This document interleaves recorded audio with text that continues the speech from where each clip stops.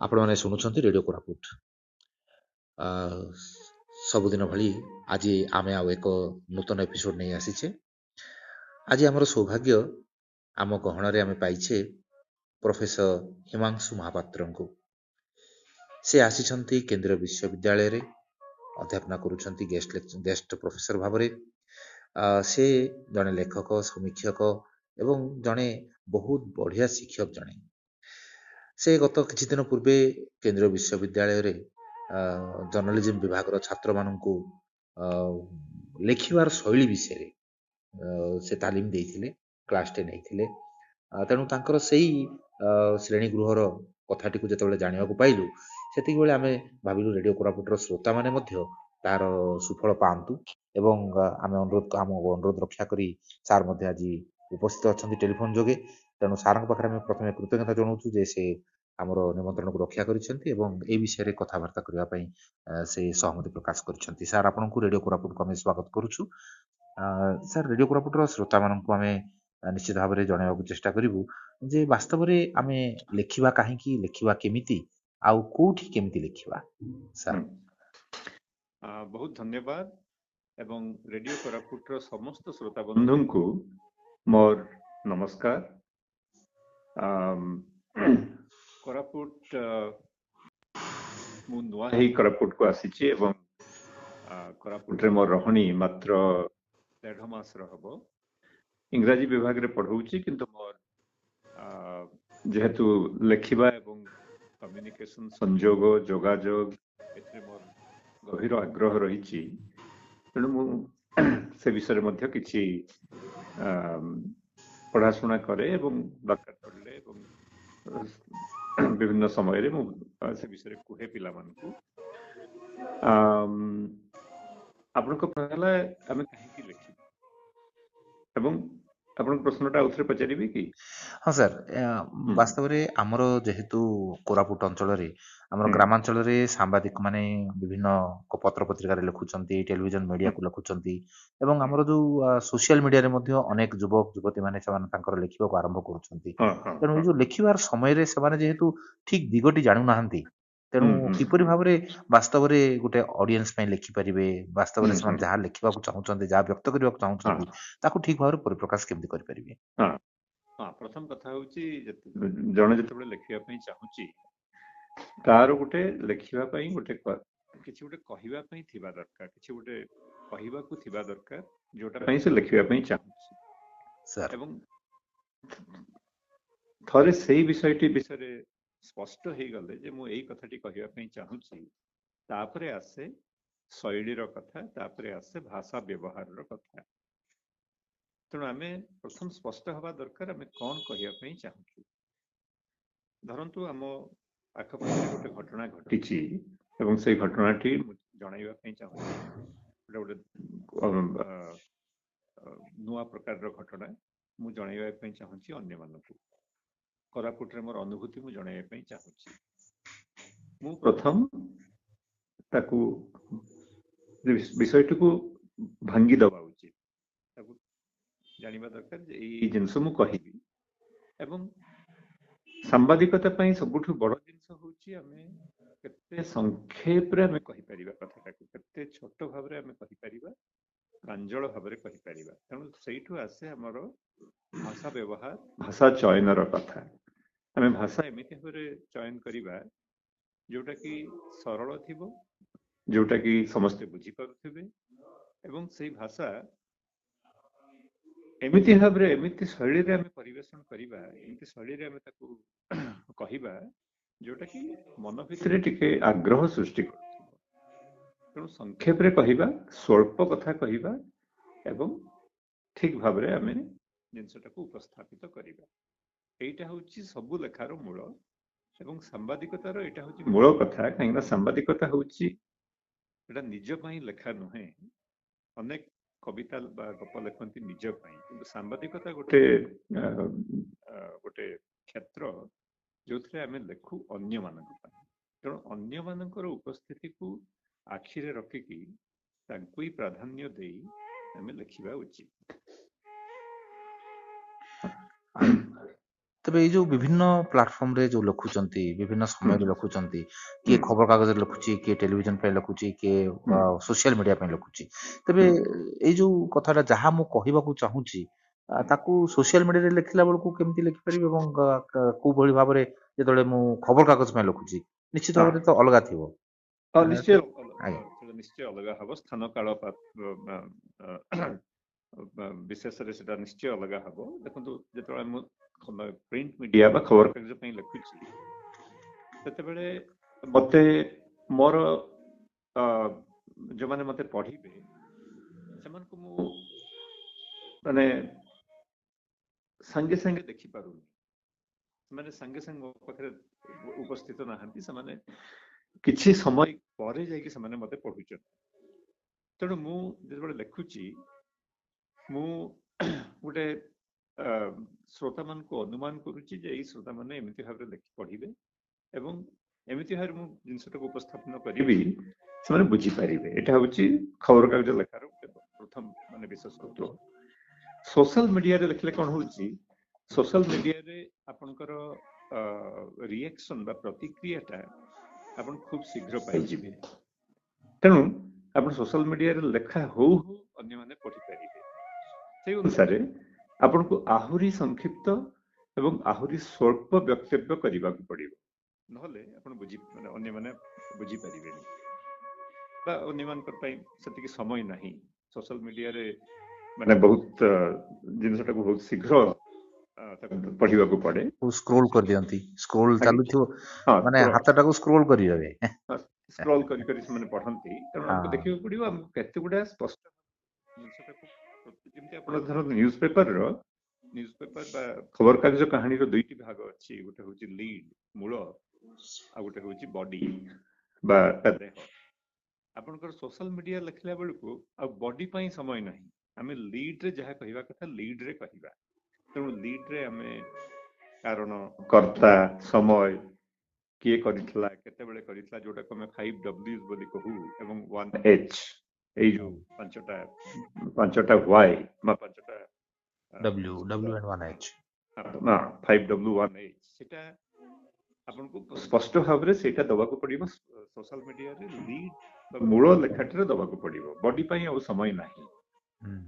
ଆଉ ଗୋଟେ ଜିନିଷ ସୋଶାଲ ମିଡିଆରେ ଯେତେବେଳେ ଭାଷାଟା ଆପଣ ବ୍ୟବହାର କରିବେ ସେ ସୋଶାଲ ମିଡିଆ ଭାଷାଟି ଯେତେ କଲୁକୁଆଲ ହେଇପାରିବ ଯେତେ କନଭରସେସନାଲ ହେଇପାରିବ ସେତେ ଭଲ।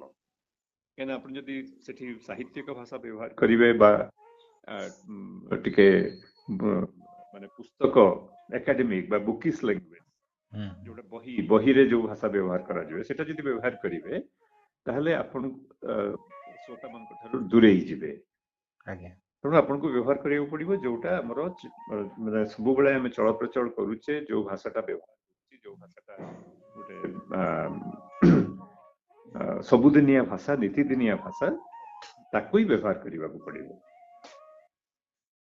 ତେବେ ଏଇ ଯୋଉ ବିଭିନ୍ନ ପ୍ଲାଟଫର୍ମ ପାଇଁ ବିଭିନ୍ନ ପ୍ରକାରର ଭାଷାର ଚୟନ କିମ୍ବା ଶବ୍ଦର ଚୟନ ଏସବୁ ଚୟନ କରିବା ପାଇଁ ଜଣେ ବ୍ୟକ୍ତିଟେ ଜଣେ ସାମ୍ବାଦିକଟେ କିମ୍ବା ଯୋଉ ଯିଏ ଲେଖୁଛନ୍ତି ତାଙ୍କର ସାଧନା କୋଉ ପ୍ରକାର ହେବା ଦରକାର?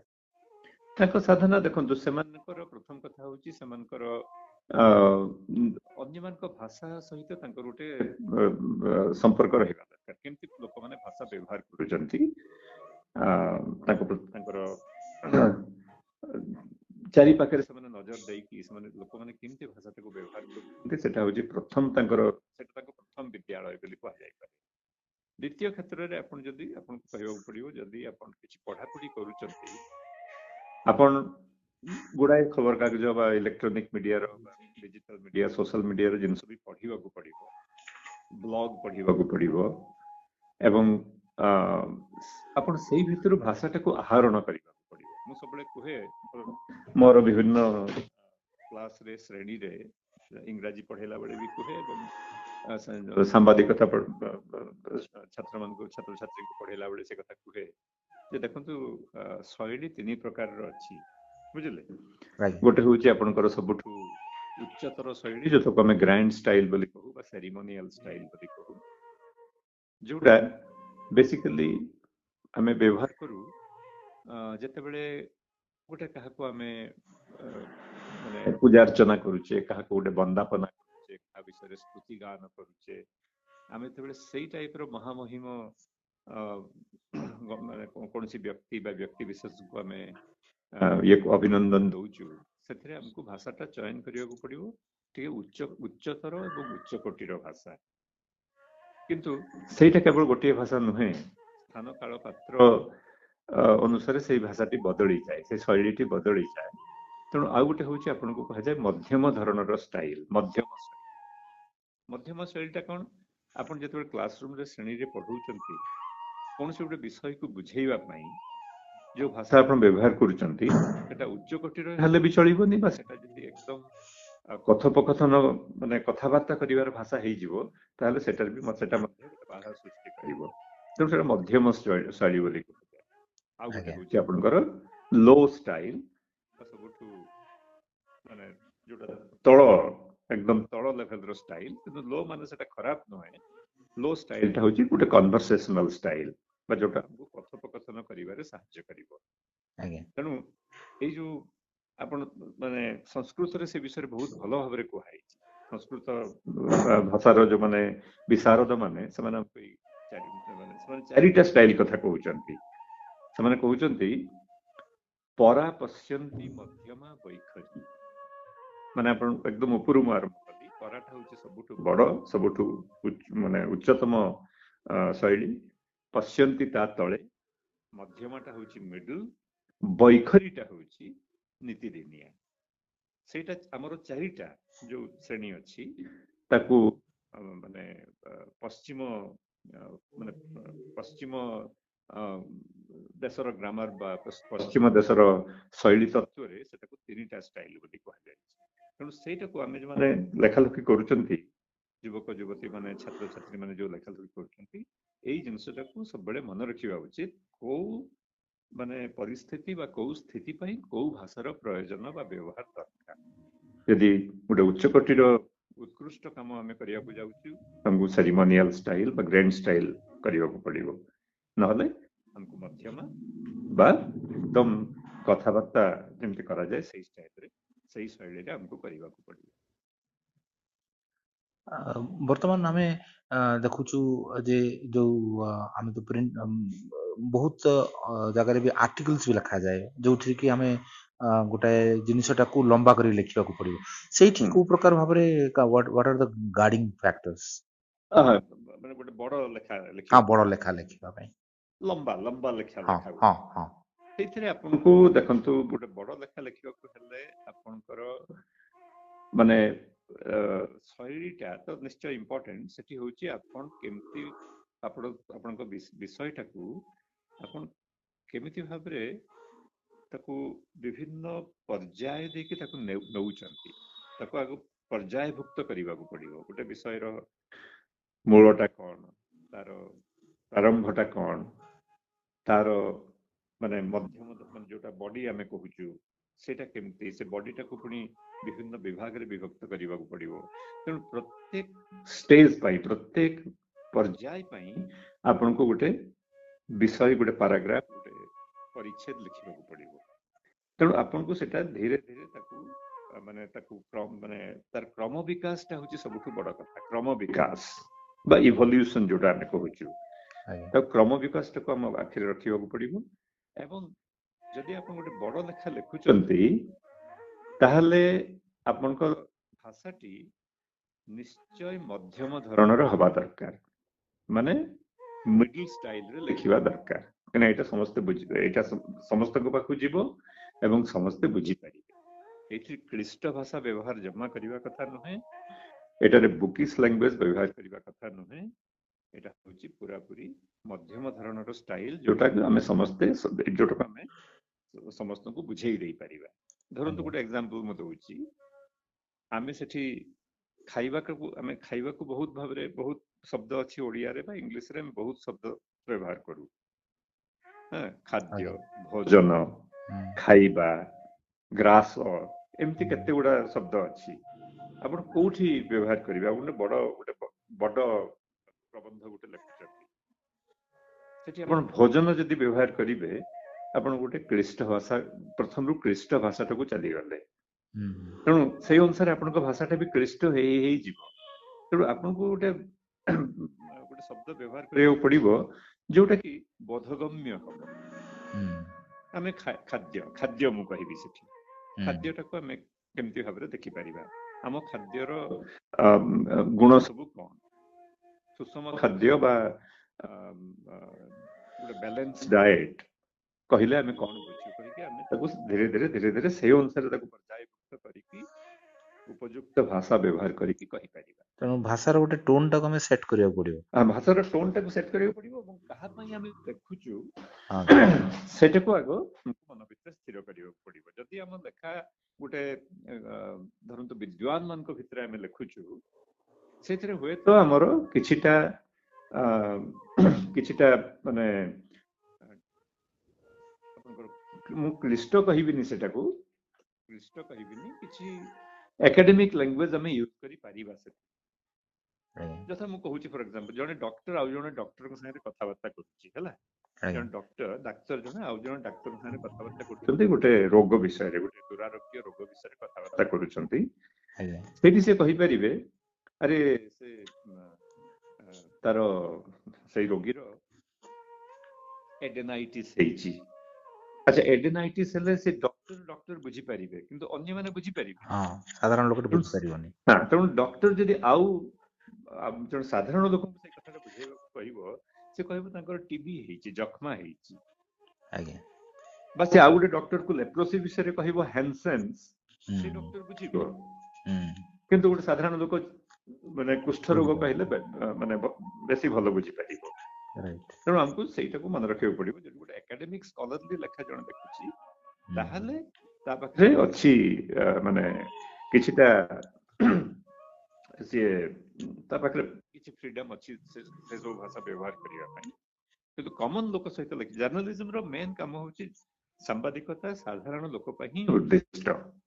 ତେଣୁ ସାଧାରଣ ଲୋକ ବୋଧଗମ୍ୟ ହବା ଭଳିଆ ଯୋଉ ଭାଷା ଆମେ ବ୍ୟବହାର କରିପାରିବା, ସେଇଟା ହିଁ ପ୍ରକୃଷ୍ଟ ଭାଷା ସାମ୍ବାଦିକତାର।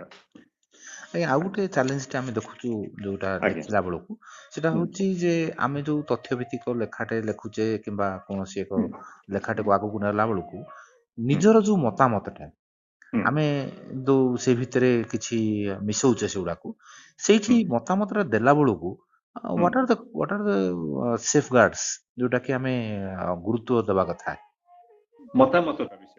ମତାମତଟା ସେ ଭିତରେ ଆମେ ଦେଲା ବେଳକୁ ଆମେ ନିଜର ମତାମତଟା ଦଉଛେ। ଦେଖନ୍ତୁ, ଆପଣ ତଥ୍ୟକୁ ନେଇକି ତଥ୍ୟ ସମ୍ବଳିତ ଲେଖା ଗୋଟେ ଲେଖୁଛନ୍ତି। ଆଜ୍ଞା। ଆଚ୍ଛା, ଯଦି ତଥ୍ୟ ସମ୍ବଳିତ ଲେଖା ଗୋଟେ ଲେଖୁଛନ୍ତି, ସେଇ ତଥ୍ୟରୁ ମଧ୍ୟ ଗୋଟେ ନିଷ୍କର୍ଷ ବାହାରିବ ହେଲା। ଆଜ୍ଞା। ତେଣୁ ଯେତେ ଦୂର ସମ୍ଭବ ତଥ୍ୟଗତ ଲେଖା ଲେଖିଲେ ସେଇ ତଥ୍ୟ ଯୋଉ ନିଷ୍କର୍ଷକୁ ଦିଗକୁ ଆଙ୍ଗୁଳି ଦେଖଉଛି, ଆମେ ସେଇଟାକୁ ଧ୍ୟାନରେ ରଖିଲେ ଆମର ଯୋଉ ନିଜର କେତେଗୁଡା ବାୟାସେସ୍ ରହିଛି ବା ନିଜର ଯୋଉ ପୂର୍ବାଗ୍ରହ ରହିଛି, ଏଟା ପୂର୍ବାଗ୍ରହ ବୋଲି ମୁଁ ମାନେ ଗୋଟେ ଜାଣିଲି, ବାୟାସକୁ ପୂର୍ବାଗ୍ରହ, ପ୍ରିକନସିଭ୍ଡ ନୋସନ, ତାହେଲେ ସେଇଟାରୁ ଆମେ ମୁକ୍ତ ହେଇପାରିବା। ଆମ ସମସ୍ତଙ୍କର କିଛି ପୂର୍ବାଗ୍ରହ ରହିଛି, ଆମ ସମସ୍ତଙ୍କର କିଛି ମାନେ କେତେଗୁଡା ଜିନିଷ ଆମେ ବଦ୍ଧମୂଳ ଧାରଣା ଆମେ ଧରି ନେଇଛୁ। କିନ୍ତୁ ଲେଖାର ଗୋଟେ ବଡ ଇଏ ହଉଛି, ଗୋଟେ ବଡ ବେନିଫିଟ ହଉଛି ଯେ ଲେଖା ଆମକୁ ବାଧ୍ୟ କରେ ଲଜିକ କୁ ଫଲୋ କରିବା ପାଇଁ, ବା ଗୋଟେ ତର୍କ ବା ଗୋଟେ ଯୁକ୍ତିଟାକୁ ଆମେ ଫଲୋ କରୁ। ଯୁକ୍ତି ଏବଂ ତଥ୍ୟ ସମ୍ବଳିତ ଗୋଟେ ଲେଖା ଯଦି ଆମେ ଲେଖିବୁ, ଆମ ନିଜ କନକ୍ଲୁଜନ୍ସ ଗୁଡାକୁ ଅନ୍ୟମାନଙ୍କ ଉପରେ ଚାପି ଦେବା ପାଇଁ ଚେଷ୍ଟା କରିବୁନି। ଆମ ନିଜର କିଛି କନକ୍ଲୁଜନ ଥାଇପାରେ, ତେଣୁ ସେଇ ନିଜର ଯୋଉ ନିଷ୍କର୍ଷ ଗୁଡାକୁ ଆମେ ତଥ୍ୟ ଦ୍ଵାରା ସାବ୍ୟସ୍ତ କରିବା ପାଇଁ ଚେଷ୍ଟା କଲେ ଯାଇକି ଲେଖାଟା ଭଲ ହେଇପାରିବ। ଇମ୍ପୋଜିସନ ଆମେ କରିବୁନି, ଆମେ ଲଦି ଦେବା ପାଇଁ ଚେଷ୍ଟା କଲେ ଲେଖାଟା ଖରାପ ହେଇଯିବ। ଆମେ ଲଦି ନ ଦେଇ ଆମେ ସେ ତଥ୍ୟ ଏବଂ ଯୁକ୍ତିରୁ ଆମେ ଗୋଟେ ଆହରଣ କରିବୁ, ଗୋଟେ ନିଷ୍କର୍ଷ ଗୋଟେ ବାହାର କରିବୁ, ନିଷ୍କର୍ଷ ଯୋଉଟା କି ଲୋକମାନଙ୍କୁ ଭଲ ଲାଗିବ। ସେମାନେ ତାକୁ ଗ୍ରହଣ କରନ୍ତୁ ନ କରନ୍ତୁ, ସେମାନେ ଜାଣିପାରିବେ ଯେ ଏଇ ନିଷ୍କର୍ଷଟି, ନିର୍ଯାସଟି ତାଙ୍କ ଲେଖା ମଧ୍ୟରୁ ବାହାରିଛି, ଏବଂ ସେଟାକୁ ସେମାନେ ପରୀକ୍ଷା କରିବା ପାଇଁ, ଆଟଲିଷ୍ଟ ପରୀକ୍ଷା କରିବା ପାଇଁ ପ୍ରସ୍ତୁତ ହେବେ ବା ପ୍ରସ୍ତୁତି ମାନେ ପରୀକ୍ଷା କରିବା ପାଇଁ ତାଙ୍କର ଗୋଟେ ଆଗ୍ରହ ରହିବ। ସାର୍ ପ୍ରଫେସର ହିମାଂଶୁ ମହାପାତ୍ର ସାର୍ଙ୍କ ସହିତ ଆମେ ବିସ୍ତୃତ ଭାବରେ କଥାବାର୍ତ୍ତା କଲେ ଯେ ବାସ୍ତବରେ ଆମେ କେମିତି ଲେଖିପାରିବା। ଆମେ ଆଶା କରୁଛୁ ଆମର ଗାଁ ଗଣ୍ଡାରେ ଏବଂ ସହରରେ ଯେଉଁ ଆମର ସାମ୍ବାଦିକ ଭାଇମାନେ ଅଛନ୍ତି ଭଉଣୀମାନେ ଅଛନ୍ତି ସେମାନେ ନିଶ୍ଚିତ ଭାବରେ ଲାଭବାନ ହେଇଥିବେ ସାର୍ଙ୍କର ଏଇ କଥା ବକ୍ତବ୍ୟ ମାଧ୍ୟମରେ।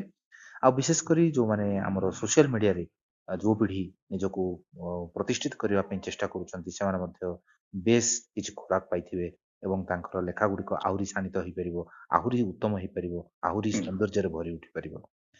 ସାର୍ଙ୍କ ପାଖରେ ଆମେ କୃତଜ୍ଞତା ଜଣାଉଛୁ।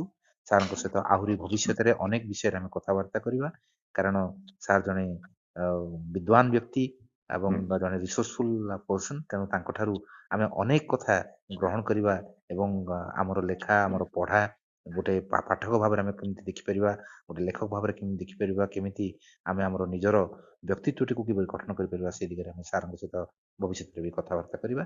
ସାର୍ ଆପଣଙ୍କ ପାଖରେ ଆମେ କୃତଜ୍ଞତା ଜଣାଉଛୁ। ରେଡ଼ିଓ କୋରାପୁଟର ସମସ୍ତ ଶ୍ରୋତାଙ୍କ ତରଫରୁ ଆପଣଙ୍କ ପାଖରେ କୃତଜ୍ଞତା ଜଣାଇ ରହୁଛୁ ସାର୍। ନମସ୍କାର। ଆପଣଙ୍କୁ ମଧ୍ୟ ବହୁତ ବହୁତ ଧନ୍ୟବାଦ এই ସୁଯୋଗ ଦେଇଥିବାରୁ। ଆଜ୍ଞା ଏବଂ ପରବର୍ତ୍ତୀ ସୁଯୋଗ ଅପେକ୍ଷାରେ ମୁଁ ରହିଲି ଏବଂ ମୁଁ ଅନ୍ୟ ବିଷୟ ଯଥା ସାହିତ୍ୟ ଶିକ୍ଷା ଏବଂ ଭାଷା ଶିକ୍ଷା ବିଷୟରେ ବି ମୋର ବହୁତ ଆଗ୍ରହ ରହିଛି ଏବଂ ସେ ବିଷୟରେ ଆପଣଙ୍କ ସହିତ କଥାବାର୍ତ୍ତା କରିବା ପାଇଁ ଏବଂ ମୋର ଅନୁଭୂତିକୁ ବାଣ୍ଟିବା ପାଇଁ ମୁଁ ନିଶ୍ଚୟ ଆଗ୍ରହୀ ହେବି। ବହୁତ ଆଜ୍ଞା ବହୁତ ଧନ୍ୟବାଦ। ଅତି ସୁନ୍ଦର ସାର୍। ନମସ୍କାର ସାର୍। ଶୁଭରାତ୍ରି।